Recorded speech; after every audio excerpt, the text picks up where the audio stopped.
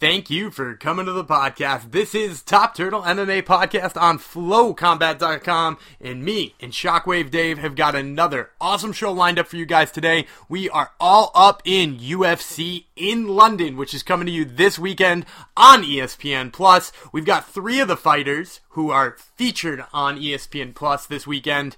With us today, we're going to be talking to Ian Heinisch, who fights Tom Breese on short notice. We'll be talking to Darren Till teammate Mike Grundy, who's fighting Nad Narimani in his UFC debut. And then we'll end the show later on with an interview with Arnold Allen. So you're going to want to catch each and every one of those. Plus, we'll be breaking down the top 3 fights on the fight card. We'll be running around the league with all kinds of new fight bookings and news about Conor McGregor breaking shit. And, of course, a combat countdown. So you're going to want to tune in for each and every little bit of that. But before you do so, let me remind you that this show is brought to you by ADK Fightwear. ADK Fightwear is a family-owned business in the Adirondack Mountains of New York that brings you high-quality gear that you can roll in without breaking the bank. That's right. ADK Fightwear has got some of the cheapest but high-quality gear out there on the market. I've got their arm bars and stripes rash guard. This thing only costs you $20 if you use our promo code TURTLE, TURTLE, all lowercase. Go there. Get this rash guard for just $20 and it holds up against the test of time. The colors are still bright. The threads are all still intact. There's no pilling, and I've had this thing for months and rolled in it dozens and dozens and dozens of times. It still looks brand new. So you're going to want one just like it. Plus, while you're there, check out their gis, spats, t-shirts, sweatshirts, all kinds of other stuff. ADKFightwear.com. ADK Fightwear brings you this episode of Top Turtle MMA Podcast, and it starts right now.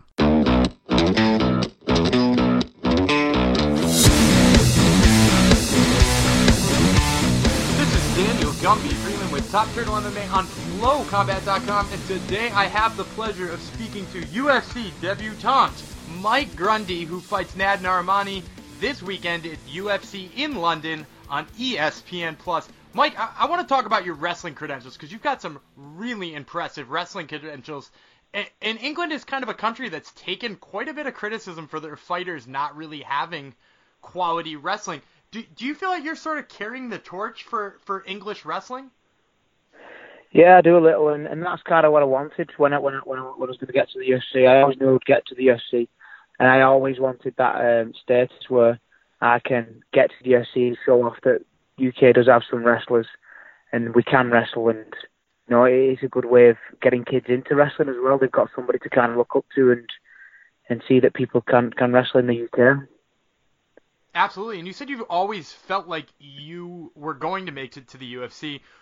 I know you train in Liverpool. Were you upset that you weren't on the Liverpool card event last May? Because you had a pretty impressive resume even then. Yeah, I mean, we tried for London last year, actually. We tried to get on that.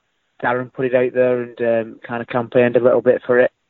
I think there was a late pull-out with a lightweight, and Darren said, get me in it, and somebody else got it. I think it was actually Nad who got that spot. The fight didn't go ahead, but anyway, we obviously wanted Liverpool. Liverpool would have been perfect. Obviously, you know, in the place where I train, and Darren was the main event. This time, Liverpool would have been great. But you know, it's here now, and I'm excited to it. I'm excited for it. Yeah, and I was going to ask you too. You know, being that Darren is the main event, and he's been an important voice in your corner, telling people about you and things like that. Is it extra special that you get to make a debut on a card that he's main eventing? Yeah, I mean, it helps training, you know, our atmosphere in training right now is brilliant. We're both both going to be fighting next week in the same card. But the training's been great. We're bouncing off each other and helping each other and having a great camp. We've had a great camp, so, you know, we're both ready to go. Mm-hmm. And speaking of Till, you know, he took a little bit of heat for his wrestling in his last fight. Obviously, he was fighting a really impressive grappler in Tyrone Woodley. Jorge Masvidal is not Tyrone Woodley, but have you guys been working a lot on his wrestling ahead of this upcoming bout? I mean, we are always wrestling. We wrestle hard, you know. We're always wrestling and training. And Darren's wrestling is good. Darren's wrestling is good, you know. He's not no slouch in wrestling. He's good. And you know, he defended Woodley's takedowns. Woodley did try and take him down. I don't think through the fight he managed to drag him down at all. So I thought he did really well in that department. And you know what, he has got some decent wrestling attacks and defense. But yeah, we are wrestling a lot and in training. it's important, massively important for MMA. That was interesting that you said that he's got a lot of impressive wrestling attacks too, because it's something we don't see all that often from him. Is it something you think we'll see more of in the next couple of bouts? Maybe not, because he does, he loves to stand up. His stand-up is his main game. Obviously, he's been a Thai boxer from a very young age, so he's always probably going to stand up. But if he ever wanted to take somebody down, I wouldn't be surprised, if he took him down, and a good wrestler as well. Mm-hmm. So, obviously, this is, I want to return the questions here to you. So, obviously, this is your first fight in the UFC. You've got a wealth of experience. You've been there with a whole bunch of guys. And I know you got to be in Darren's corner for his title fight. Do you feel like that kind of experience cornering guys is going to help you with the, so-called octagon jitters for people who are there for the first time? Yeah, I would say so. I mean, I've cornered a good few guys in the UFC. I've cornered like Paul Sass and Terry Etten and people like that, and obviously Darren. But I've always envisioned, when I walked out with them, I've always envisioned me kind of just took a moment and thought how I would feel when I walk out and there's so many people screaming and stuff. So I've always visioned myself coming out as well, and vision myself when it gets to that stage. So the experience, yeah, and I've competed in front of a lot of people, and I've done a lot of big wrestling tournaments myself. So I'm experienced in that sense, and I don't think I'm going to get the octagon jitters. I'm just excited and ready to enjoy it all now. And you mentioned a name in there that I'm actually glad you mentioned, because me and my co-hosts are huge Paul Sass fans, because we're big jiu-jitsu guys. How often would you say he's working for triangles in the gym with you, just out of curiosity? Yeah, he's not in too much now, but wow, he was so good at triangles, I mean, he was perfect for me, because obviously I was in his guard and I was always trying to defend triangles, which is good for me coming up through my amateur and my start of my pro career. He's really good, but he is a perfectionist at triangles and a bunch of other stuff as well, but obviously mainly triangles he got, but yeah, he's unreal on the ground, Paul Sass. Mm-hmm. Yeah, and you got to imagine that there's no fear of being in somebody's guard anymore after you've been in his as many times, huh? Yeah, exactly. You struggle to punch in his guard. You gain triangles, so you just lift your arm up. So being in his guard and defending some of his triangles, and you're safe in most people's in guard. Mm-hmm. Absolutely. So now I wanted to talk a little bit about the featherweight division where you're making your debut here, because it's an interesting place for wrestlers right now, because there's actually a fair number of wrestlers at 45 where you don't see that in a ton of the other divisions. The depth of wrestling here. You got Frankie Edgar, who's a good wrestler. Zabit Magomed Sharipov has shown good wrestling. Darren Elkins, Alexander Volkanovski, Mirsad Bektic. How do you feel like you stack up against 45ers, and how do you feel about the fact that there are so many wrestlers in this division that you're in now? Yeah, that's good. That's what I want. I wanted to get up against these guys and show that, like I say, UK can wrestle. UK has always had a lot of commentators, a lot of people have always said that UK has no wrestling. I agree. There isn't much wrestling in UK. It's not really that popular. But I was quite fortunate in my era, my generation coming through. I was took on a world-class program, and we got some money to train. We got money to train and wrestle all over the world. We went to Russia, to America. We went to a lot of places to train and wrestle. And plus, I had through my younger age, 8 to 13-year-old wrestling. I had a coach from America who was actually a head coach at Mizzou, which is where Askren and Woodley's from. I think he might have coached at that similar time when Dave was there. He might have coached them, but Coach Whelan was my coach as a kid as well, so I've had a good coach, a good mentor through my wrestling career. So these are the guys I want to come up against in the featherweight division. I want to get against these wrestlers, and I want to show that we can wrestle and I can wrestle and build up the wrestling in my country. Absolutely. Now, I know that there are definitely different styles of wrestlers that we could see, and not a lot of people know about your style of wrestling. So if you had to compare yourself to another wrestler, maybe one in the UFC, whose wrestling would you say you are most similar to? I mean, my wrestling is very explosive and athletic, and I don't know who you compare that to. Maybe a little bit like Frank Edgar's. Throws a little bit more combinations than me before he attacks, but maybe Chad Mendes. I like his wrestling's quite good, but it's very explosive, similarly at that double 9 times out of 10 it's getting finished. Yeah, and we could certainly use a Chad Mendes in that division. Well, we're certainly looking forward to see your debut, Mike. Once again, Mike fights Nad Narimani this weekend at UFC in London on ESPN+. Mike, thank you so much for the time. We really appreciate it. Thanks very much for having me. This is Daniel Gumby, Freeland with Top Turtle MMA on FlowCombat.com, and today I have the pleasure of speaking to Ann Heinisch, who fights Tom Breese at UFC London this weekend on ESPN+. Ann, I want to talk to you first. Last year you had a piece published on the Players Tribune, which is an honor in itself, but I thought it to be one of the best pieces of writing in all of sports last year. For the people who haven't seen it, I highly suggest going and checking it out. It's called Ever Been to Rikers, and it's by Ann Heinisch. You can Google it and find it pretty easily. Obviously all that stuff that you went through, we're not going to get into huge detail about it, but how much do you attribute sort of your mental toughness in the cage to all of that, or have you always just been that kind of competitor? Dan, I try to do a lot of reflection of those hard times, those cold nights. And that's why people ask me, like, I was nervous for my last fight because it was my first UFC fight. I had the UFC jitters, but it didn't show. And, it's kind of, I'm pretty good at masking that. And because when I was locked up, man, you can't really show your feelings. And, you're locked in a cage with someone where there's no referee. So, I mean, if something goes down, you're on your own. And, so doing something I love, competing in a sport, even though, yeah, it is fighting and you can get seriously injured, it just doesn't really compare to what I've been through. So I just kind of put it in perspective and, it gives me that strength and just kind of more numb to those scary feelings. Well, yeah, and that's certainly a benefit. Now, I wanted to talk, too, in the piece you mentioned Lucha Canaria, which is a martial art from the Canary Islands in Spain. It's sort of one of the more unique, I mean, I know you're a wrestler, too, but one of the more unique background martial arts that somebody's brought to the cage. Can you tell us a little bit about that wrestling and about that martial art and how it's helped you in MMA? It was just a different form of wrestling, very barbaric. It's in a gladiator pit. It's in the sand. It's best out of three. You kind of wear a gi, but you roll the legs up and you go shoulder to shoulder. You lock up, and it just goes best out of three. If you win, you stay in, and you go and face the next opponent until you run through a whole team.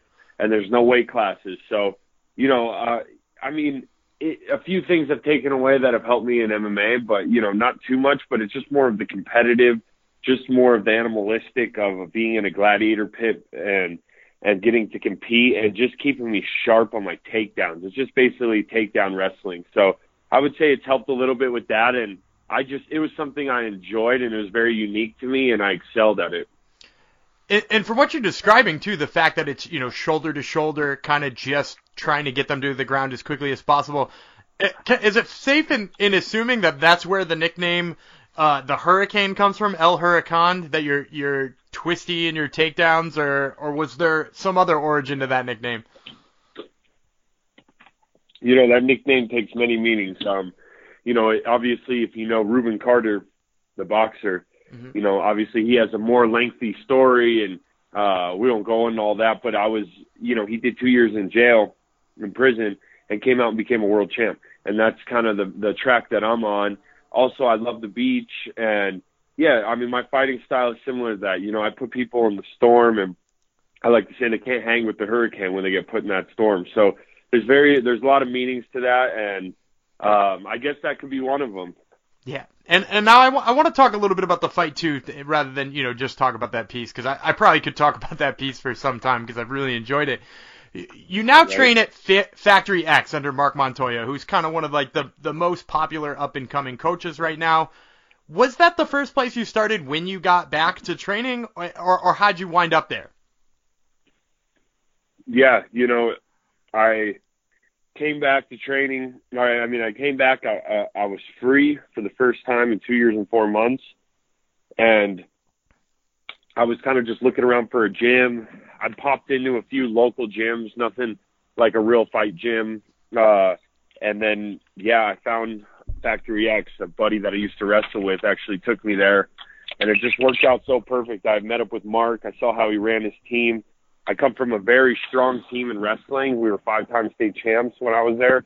And just that super tight-knit team is something that draws me very close, that it really attracts me, and that's how Factory X was. It's like a family. So I was instantly brought into the family, and this will be my team for the rest of my career. Well, and we recently saw some success from that team, too, with Anthony Smith moving all the way up to a title shot. Now, he ultimately wasn't successful in that title shot, but do you feel like the preparation in getting him ready for that shot has been beneficial for you as you get ready for this fight with Brees? Yeah, definitely. You know, Anthony's taller. He's not a southpaw like Brees is, but just Anthony's mentality and just being around, someone who, is right there with John Jones. And I mean, we did so good last year in the UFC. We were number 2 gym in the world, next to AKA, and we even won more fights than they did, but they have more title shots and they won more titles, so they got more points or whatever, however that system works. But I mean, I'm in there with Chris Camozzi, who's like a 20-fight UFC vet, Sean Choice, who's a Glory fighter, Dustin Jacoby, who fought for the Glory belt, UFC vet, Bellator vet, and James Krause coming in, Zach Cummings, Court McGee. So the talent in there around the 170 to 205 range is just unreal, and it just cycles in because some guys go home, some guys live here. So I always have a fresh body, a new look, and a different mentality to learn and grow from. And is that sort of why you took this fight on, you took it on just about a month's notice? Because I imagine that, training with those guys, you're ready to go all the time? Yeah, it's something, when I'm at home and when I'm not traveling, I'm training full time, like I'm in a camp. We don't really even have camps at Factory X. If you live here, you just train full time, and obviously your strength and conditioning is tapered according to when you have a fight, and we do things smart, but at the same time, I could take a fight on a week's notice, a few days' notice. I took my last fight on 6 days' notice. I felt pretty good. I think I'm going to even feel better having a month's camp and just being able to prepare for an opponent. But, I'm ready to be that guy who takes short notice fights. As long as they pay me sufficiently for what I'm doing and putting myself at risk like that. But we stay ready, we stay training, and this is a lifestyle. This isn't just get in camp, get out of camp for me. Mm-hmm. And now another consideration to this fight being on short notice is that it's over in Europe. Obviously, you're fighting in London.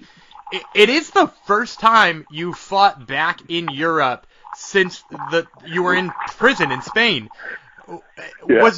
Are there emotions around that? Was there any consideration to that? How do you feel about going back to Europe for the first time? Yeah, it's really cool, man. I'm really excited to do this. I actually just booked my ticket to Tenerife, where I actually lived for 3 years. That's where I was arrested, in the islands of the Canaries. I'm actually going to go back there and visit some old friends and just kind of show my girlfriend around where I used to live. And it's kind of funny because my first fight was in South America, where I used to do the legal business down there. And now my next fight is in Europe, where I used to live. So it's kind of full circle thing for me.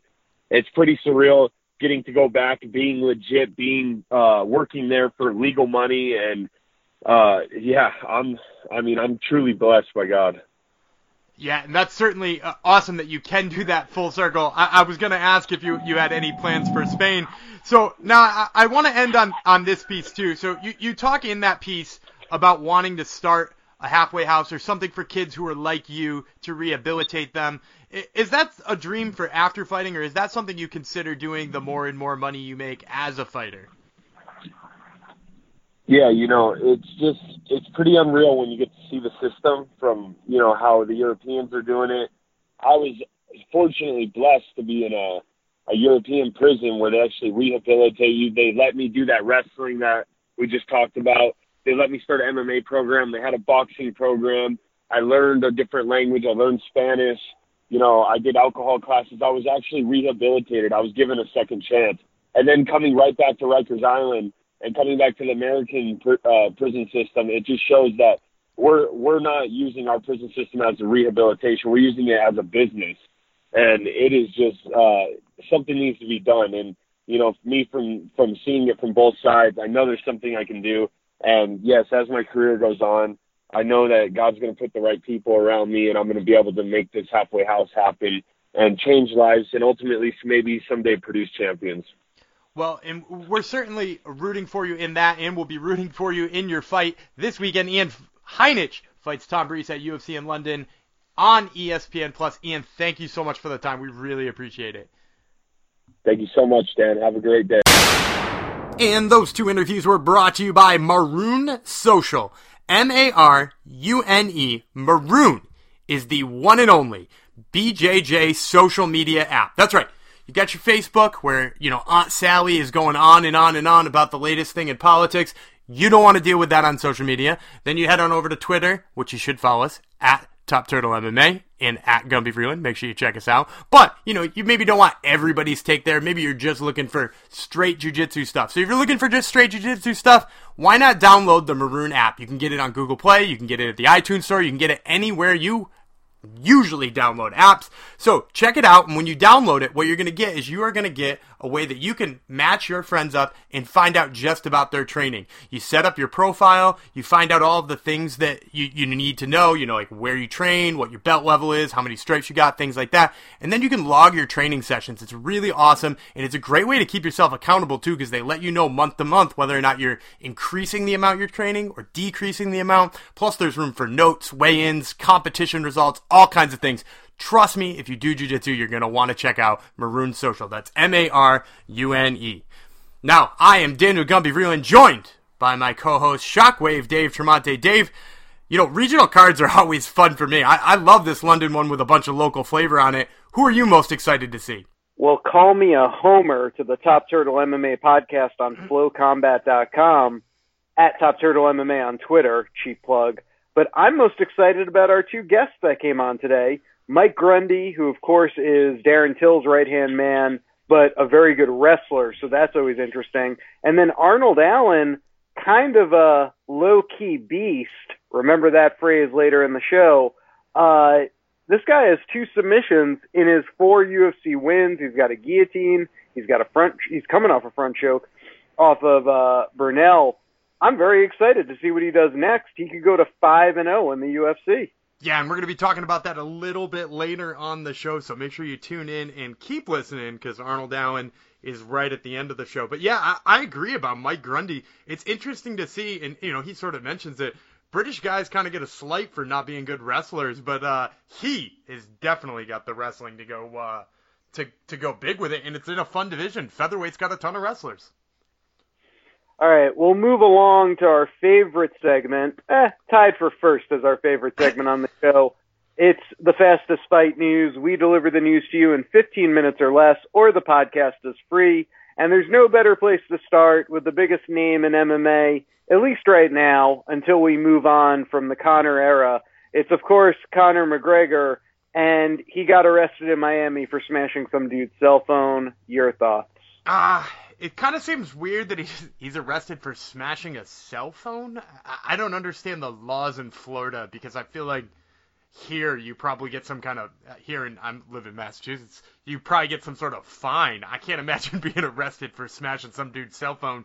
But that being said, it's never good to see him in trouble, especially when all this good news is coming out about his company's getting bigger, they're distributing more proper number 12 all over the globe.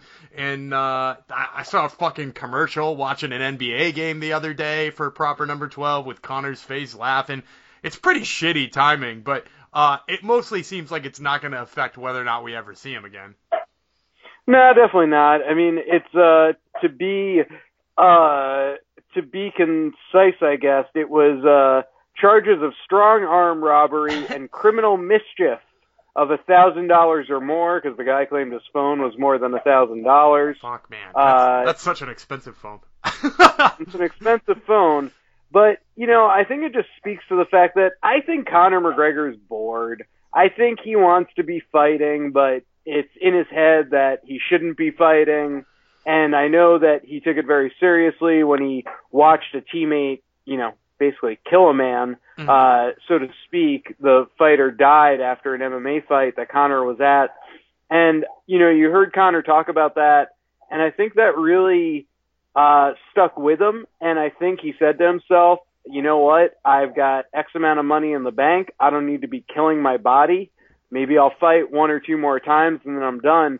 And I think this is just about him trying to kind of find his new life, I think. Yeah, and we've seen that happen with plenty of other athletes too, dudes who retired and don't know what to do with themselves and wind up in trouble. And it's a shame that it's happening, but MMA fighters are human beings.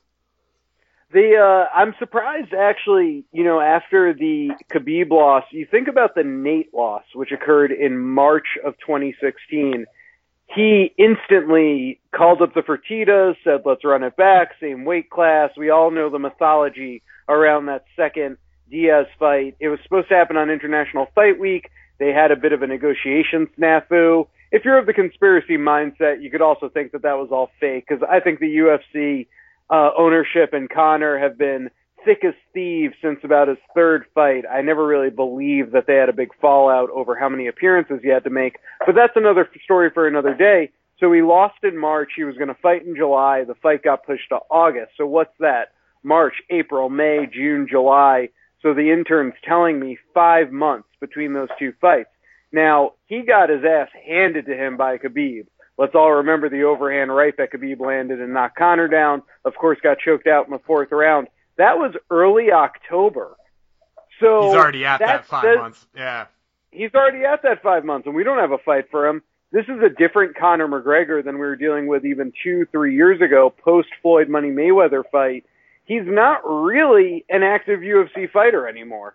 No, so that's kind of... I think some of that, too, is the ability to get the Nate rematch was really easy. Neither guy wanted a title shot. It sold like hotcakes. They knew it would sell again. This fight, I mean, it might sell again, but I don't think it would sell as good. And he can't just demand another title fight. He is Conor McGregor, but even in this case, I don't feel like he can demand another title fight. But who cares? I mean, that doesn't matter. Conor McGregor, the name, is just, you headline with that. And I never believed that whole thing where Joe Rogan said they couldn't get him versus Cerrone done because they wanted it to be a co-main I don't buy event. that for a second. They would 100% make that a main event. Yeah, and even him and Khabib, I think the outcome is less in question because everyone saw it, but the angle they shot, to borrow a term from pro wrestling at the end, I think it does just about the same. I think you lose about 300,000 hardcore MMA fans who are like, I don't need to see that again. I know Khabib's going to slaughter him. But you gain 300,000 casual fans who are like, oh, Khabib, the guy that jumped out of the cage and sucker punched Conor, and it was all over SportsCenter. Yep. I think it does the same, whatever it does. Speaking of buy rates, the UFC does have a star on their hand who consistently does above 500,000 buys, which is sorely needed in this day and age for them. And that's Jon Jones. Reports coming in that UFC 235, headlined by Jones versus Smith, with a very strong undercard of Woodley and Usman, and Askren making his debut, did somewhere in the range of 520 to 650,000 buys, according to buy rate guru Dave Meltzer. What does this say to you about Jones's drawing power and maybe some of the drawing power of some of the guys underneath? Yeah, I think it says mostly about Jones's drawing power because those undercards have always, the stacked ones have come and gone, but they don't necessarily affect the buy rate. The headliner affects the buy rate, and in this case, I think it says a lot about Jones because Anthony Smith is not a name that's drawing tons of people. I love Anthony Smith. I think he's a fun fighter to watch. I respect the hell out of him for not taking the DQ win. All that being said, I think that this says so much about Jon Jones, and it says so much about Jon Jones's approach. Jon Jones is one of the only champs out there saying, I just want to steamroll all of these young dudes in my division. I want to be the GSP of this year. I want to show everybody that fucking 205 is my division. I won't just clean out the old tier of fighters like Rampage and Shogun and Loyola Machida. I won't just clear out that range. I'll clear out the new coming too, all at the same time, and show you that I'm a real beast. So I think it speaks volume for that approach, and it speaks volume for the fact that his controversies, putting all of that aside, it's probably made him a bigger draw. Oh, fuck yeah, because he gets that name recognition to the 100%. Casual fan. Mm-hmm. He's always on SportsCenter for being in trouble. I also think it is worth noting, too, that, Jones's comeback fight after the pregnancy hit the pregnant woman with his car suspension, that comeback fight was supposed to be Cormier, and it fell through due to injuries. He came back after a 1.5 year layoff against OSP, and that did around 400,000 to 450,000 buys. Now, that's a huge letdown. OSP. Against OSP. No, it's very strong. But what I'm actually thinking is, I think the jump to 520, because Anthony Smith, about as exciting as OSP was at the time, maybe a little more because he had some highlight reel knockouts, but not over anyone of meaning, anyone meaningful. My point being is that I think the relationship with ESPN is also paying off. Yeah. Because that's a whole new market, a whole new demographic of fan that they're now reaching. And, so I don't know. I think I'm very interested to see who is the next pay-per-view fighter, and we'll save this for a Combat Countdown. Who is the next fighter who can pull above 500,000 on pay-per-view, not Conor, not Ronda, and not John Jones or Brock Lesnar. Those are obviously the four that are kind of in the mix, Ronda not really being in the mix anymore, but who's the next one?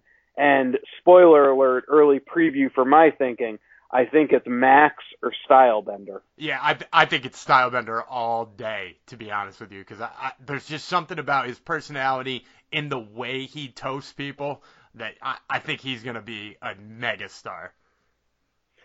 Well, UFC Wichita was this past weekend. Nothing overly surprising. Zaleski's an animal. Anthony Rocco Martin, friend of the show, also a beast. What else did you make of the fight, the show as a whole, and did anyone really stand out for you?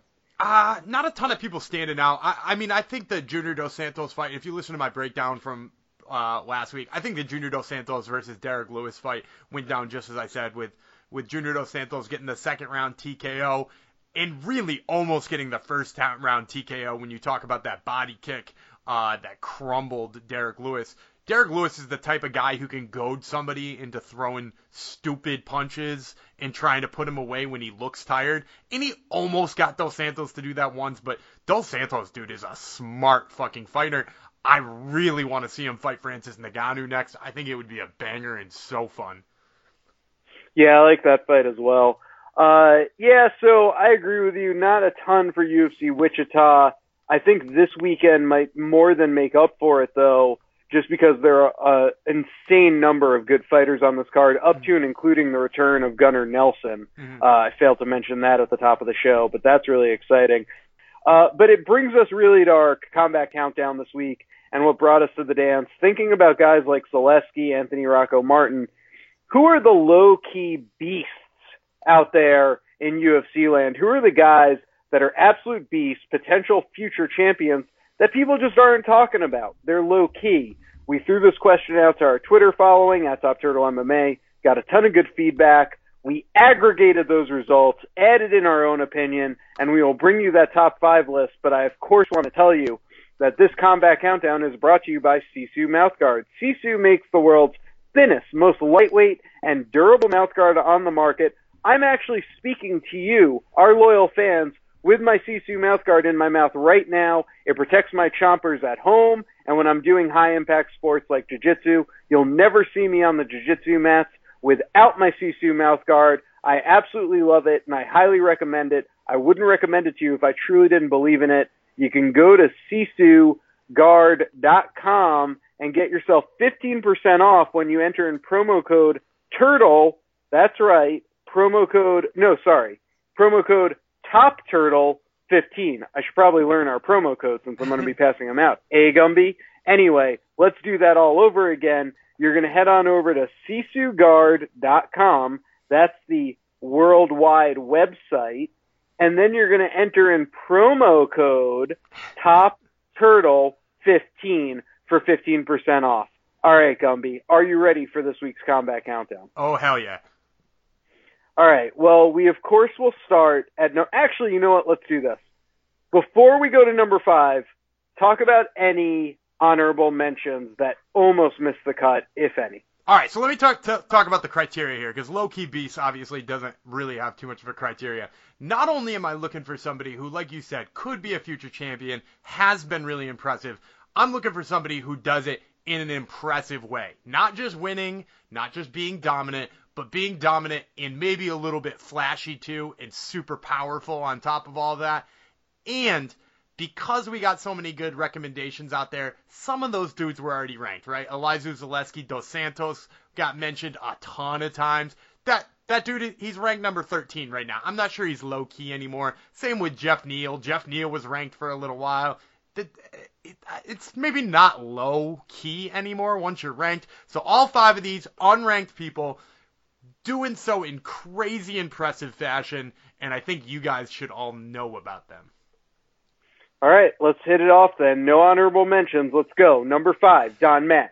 All right, so Don Madge, he's a lightweight. For those of you who have not seen his one and only fight in the UFC, the dude fucking head kick knocked out Tay Edwards, who is a crazy impressive striker. So basically, he took a striker, and as a big, powerful wrestling type guy, he then just played the striker's game, head kick knocked him out. He's got 4 straight first round finishes, and he's like one of the only dudes in the UFC from South Africa. So he comes from a place that doesn't have a huge following.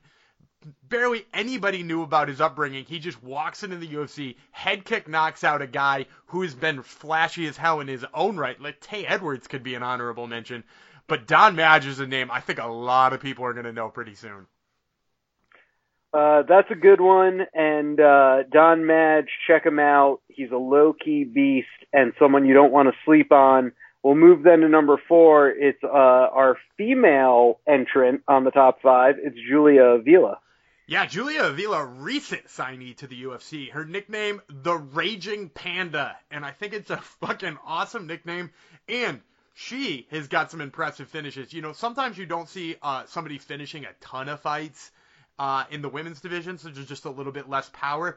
She's got that power. She already has a victory, by the way, over former UFC champion Nico Montano, and it is one of only 2 fights she did not finish. The other one was against Marion Renault, who's a top 10 bantamweight. So she's got 2 decision wins. They're both over crazy good UFC vets. The other ones are all first or second round TKOs in an armbar in there. Her last fight, she front kick knocked out Alexa Connors, who is a pretty decent veteran in her own rights. But how many times have you ever seen a front kick knockout? Never mind a woman with a front kick knockout. Very well said.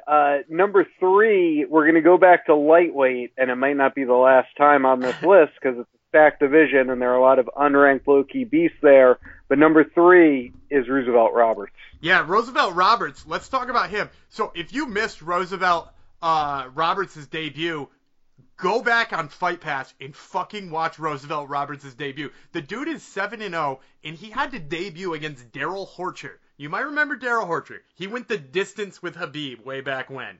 So Roosevelt Roberts fought Daryl Horcher, and not only did he submit him with a modified guillotine, but he picked the whole dude's fucking body up against the cage and had him fucking parallel to the ground, which is one of the most impressive guillotine finishes I've ever seen in my whole life. And the dude is crazy skinny. He is like real wiry thin. So to pick a dude up with your guillotine is crazy.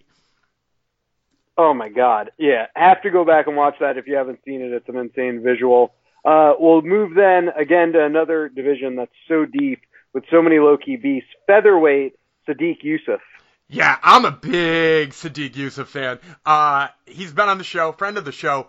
His hands are just so crazy powerful. We saw it on the Contender Series where he basically busted his knee, couldn't walk, and continued to plod forward and just throw bombs at Mike Davis.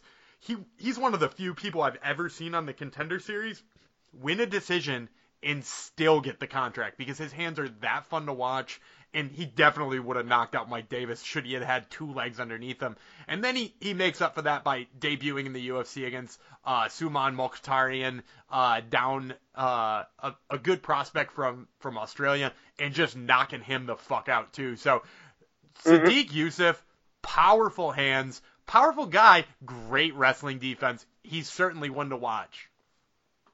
All right, this brings us to numero uno, and I love this numero uno. He is a low-key beast, but probably not going to be low-key much longer, and he just so happens to be a friend of the show, and on the show today. Funny how that works out, but being unbiased, he still would have made the top of this list. It's Arnold Allen. Yeah, I'm a huge Arnold Allen fan. Now, Arnold Allen is going to talk about maybe why there's not so much hype around him in just a moment. Stay tuned. But the man is 4-0 in the UFC. If he wins this weekend fighting Jordan Rinaldi, he will be 5-0. Now, before I get into all the other beast mode things he's done, Dave, I got a trivia question for you. If he wins this weekend and he is on a 5-fight UFC win streak, how many people in the featherweight division do you think would be in front of that 5-fight win streak? So it could be any featherweight currently on the roster with more than a 5-fight win streak? They have to have more than 5 in a row. Well, clearly Max. He's Max the champion. He's won like 13 in a row. Yeah, Max has won. I am tempted to say that Volkanovski is only at 4 or 5. Am I wrong in saying that? You're wrong. He's at 6. He is also in front of Arnold Allen. He's also in front of him. Yep. And then, other than that, I mean, Jose, no, because you go back to the Conor loss. And the Max losses. Brian, and the Max losses. And Brian Ortega, of course, just lost to Max. So, is it just those two? It is just those two, and he will be tied for third with Zabit Magomedsharipov. So, wow! The dude is in company with Max Holloway, Alexander Volkanovski, and Zabit Magomedsharipov, and here we are having to explain to our fans who the fuck he is. He's not ranked in the top 15. Is this not incredible to you guys? And like you said earlier in the show, it's not because he's not finishing dudes, right? He's got a guillotine, he's got a front choke, he's got all kinds of crazy finishes, great wrestling defense, insane hands, and he's 25! Like, why are we not talking about Arnold Allen, dude? This dude is a mega prospect. All right. That is our list. We hope you liked it. But if you didn't, we want to hear from you as well. And we, of course, want to hear if you support it. Hit us up at Top Turtle MMA on Twitter. Just a review. It was Don Madgett, number 5, Julia Avila, number 4, Roosevelt Roberts, number 3, number 2, Sadiq Youssef, and number 1, Arnold Allen as the top 5 low-key beasts in the UFC. Let us know what you think. Let's move on. There's a UFC London preview that we want to get from you, Gumby, and we also want to get to that Arnold Allen interview. So, Gumby, please tell us who brings us this UFC London interview. Or UFC London preview. Excuse me. Well, of course, this UFC London preview is brought to you by Sheath Underwear. Look, the underwear game has changed. You don't have to wear boxers that allow your stuff to flop all over while you're exercising anymore, and you certainly don't have to wear briefs that crush and overheat your junk. Now, you can have Sheath Underwear, which has an innovative front pocket that promotes airflow to your cash and prizes, your special goods, and keeps them nice and cool while also giving them the support they need while you do physical activity like, say, jiu-jitsu. So, head over to sheathunderwear.com. Make sure you use promo code FLOW, that's F-L-O, and you're going to get 20% off your whole order there. So, make sure to put that in. Once again, that's sheathunderwear.com. So, UFC London preview here. I'm going to go with my 3 favorite fights on the card. The first one, I'm going to take Darren Till at a negative 220 favorite over Jorge Masvidal. I know that's a really big favorite here, but I can't imagine Masvidal getting Darren Till down. And in this boxing match, the person who carries the big power here is Darren Till. So, the fact that he outstruck Wonder Boy and he tends to have more power than Masvidal, Tyron Woodley went 0 for 4 trying to take him down. You got to give this one to Darren Till. I'm taking the underdog in the co-main event. I'm going with Gunnar Nelson over Leon Edwards. Leon Edwards is the type of guy who takes people down and wears them out by being on top of them. I just don't think he can do that to Gunnar Nelson for 3 rounds. Look, Demian Maia out-grappled him. Leon Edwards is not Demian Maia. So I'm taking Gunnar Nelson at a plus 140 underdog. And then for the third one, I'm taking Dominic Reyes at a negative 250 favorite over Volkan Ozdemir. And I know that's a big one too. But Volkan has kind of made his way to the top with some one-touch knockout power. And I just don't see him being able to tag Dominic Reyes. Dominic Reyes is more well-rounded. He's got better wrestling. He's got better positioning. And I think Dom Reyes takes this. So once again, those 3 picks are Darren Till over Jorge Masvidal, Gunnar Nelson over Leon Edwards, and Dominic Reyes over Volkan Ozdemir. And I want to give a quick thank you to ADK Fightwear, Maroon Social, Sisu Mouthguards, and Sheath Underwear for supporting the show. I also want to thank Flow Combat for having us on each and every week. Reminder to follow them on Twitter at Flow Combat, us on Twitter at Top Turtle MMA, and me personally on Twitter at Gumby Vreeland. Make sure to check out all of those things. You can also follow everybody on Instagram as well. Now, before we let you go for the week, I did want to end this episode by giving you one more bonus interview with Arnold Almighty Allen. Enjoy. This is Daniel Gumby Vreeland with Top Turtle MMA on FlowCombat.com, and today I have the pleasure of speaking to Arnold Almighty Allen, who fights Jordan Rinaldi this weekend at UFC in London on ESPN+. Arnold, you're 4-0 in the UFC right now, and I feel like not a lot of people talking about you unranked at featherweight, even though you're 4-0. Why do you think that is? I think it's because I haven't been super active. I've been taking my time, so yeah, I think that's why. So you think it's mostly just staying active? Because you're right, you have had some pretty impressive finishes in there.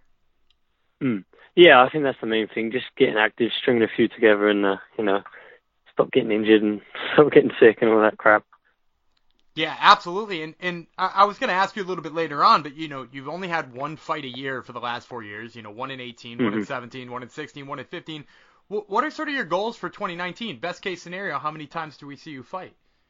Yeah, three seems like a good number, but yeah, I'd like to get out 3 times at least. That would be, well, not at least, but 3 times. 3 times would be perfect. Awesome. So I know you're training at TriStar right now, and a whole lot of news coming out of TriStar with GSP's retirement and all that kind of stuff.